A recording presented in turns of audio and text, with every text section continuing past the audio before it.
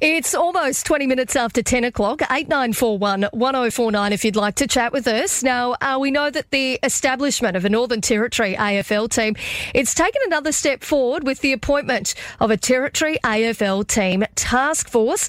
And joining me on the line right now, one of the people from that task force, Mr. Sean Bowden, who is indeed the chair of AFL here in the Northern Territory and the co-chair of the task force. Good morning to you, Sean. Yeah, good morning, Katie. Sean, this seems to be a great step in the right direction. What exactly is the task force sort of going to be doing in terms of trying to set up this AFL team for the Territory? In general, Katie, the task force will just be working through a business plan to establish the fundamentals of how the team might work in the Northern Territory.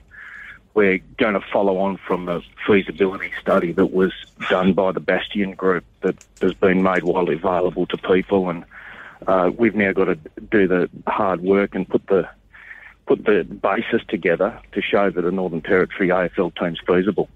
And I'm assuming that, that the finances do have a big part to play, and the feasibility of the team is obviously going to be an enormous linchpin in terms of this team getting off the board or off the ground, I should say. But there's lots of other factors that come into play as well, isn't there? Like when you talk about the community and the impact that an AFL team here in the Territory would actually have on the community. No, absolutely. And we'll be pursuing what we've been calling an unconventional model, where we do focus on the social impact of the team. And we've seen throughout the Territory that where footy's played, and it's so loved throughout the Territory, throughout every part of the Territory, football is just a big part of people's lives. And kids in the communities and in the towns and cities, they look up to their AFL stars. They look up to people who've done their best, and they want to participate. And so it's a really critical activation that we think can play a role in with the other great work that's done by NGOs and government out in the bush, and to really try and give a bit of an uplift and to make it a part of life and build pathways for people from the bush. But Katie, we shouldn't forget that an AFL team in the Northern Territory has been estimated to add 150 million a year to the Territory's GDP. So the Bastion report had a good look at that as well. So there are some gaps in the business model that we have to look at filling. We haven't got the straight line yet, but if we can pull this off, we've got a very strong social dividend, and we think a very strong economic dividend as well. Sean, what are some of those gaps? Like, what are some of those areas that we really need to fill in order to get this off the ground and make sure it's viable and really make it an asset to the Territory? Look, I think the biggest thing is for us to drill down into how an AFL team's actually going to run and function in the Northern Territory and in Darwin. We're bringing in 50 elite athletes, so the team's established and we get the mandate, and that's a long way off, I should add, but say the day comes, we've got 50 elite athletes in Darwin. We've got to be able to cater to that. Then there's all the support personnel, there's all the other opportunities that come around with an AFL team. We'll be bringing people in and out, of course, of the Territory. We're playing here every second week or probably 2 weeks in a row. You might find that there's weeks lined up.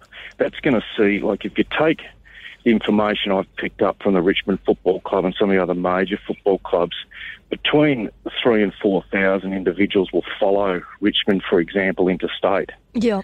So we've got to be able to cater for that as well. That's an enormous influx of people that might come into Darwin. So there's those things. We've got to make sure that the players that are here have got a lifestyle as well. They've got to know what they're here for. And I think, again, that's where the social dividend comes in. I think a lot of the players would really enjoy making that contribution to society, if I could put it that way. Yeah. Getting out there and really getting their hands dirty, trying to inspire young Territorians, showing them that it's feasible.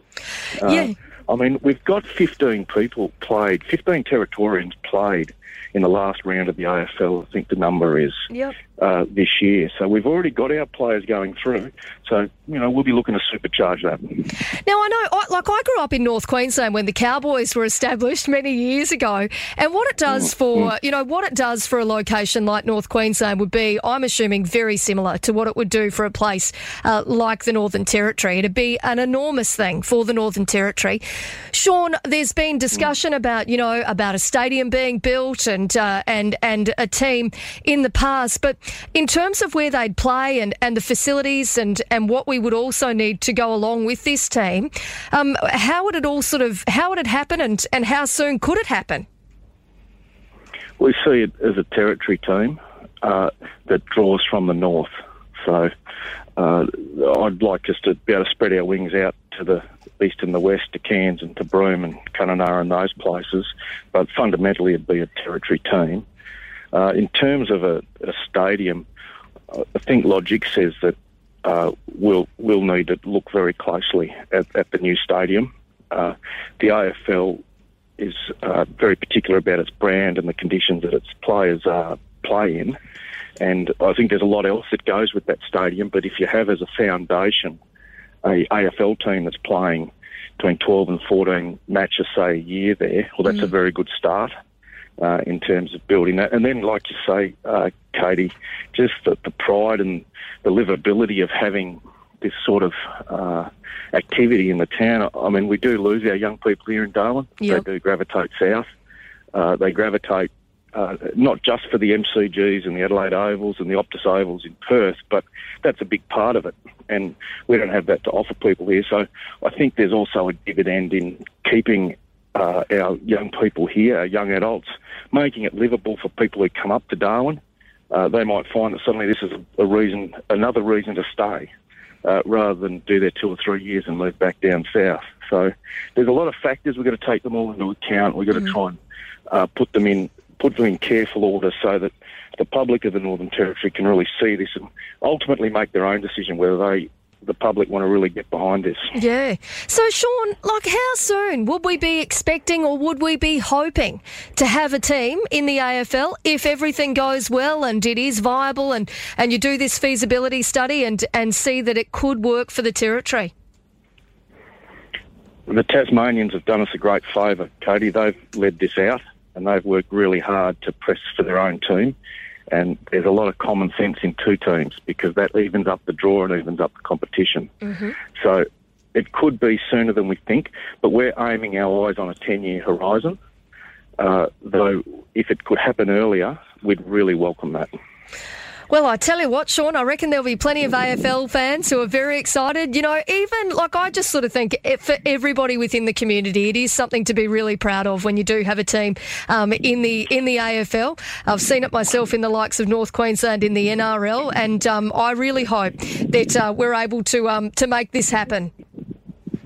Yeah, same, Katie. So we've got a lot of hard work to do, and we'll get that done and look forward to speaking to you and your listeners again soon. Sounds good. Thanks, mate. We appreciate your time. Twice in 1 week. Right.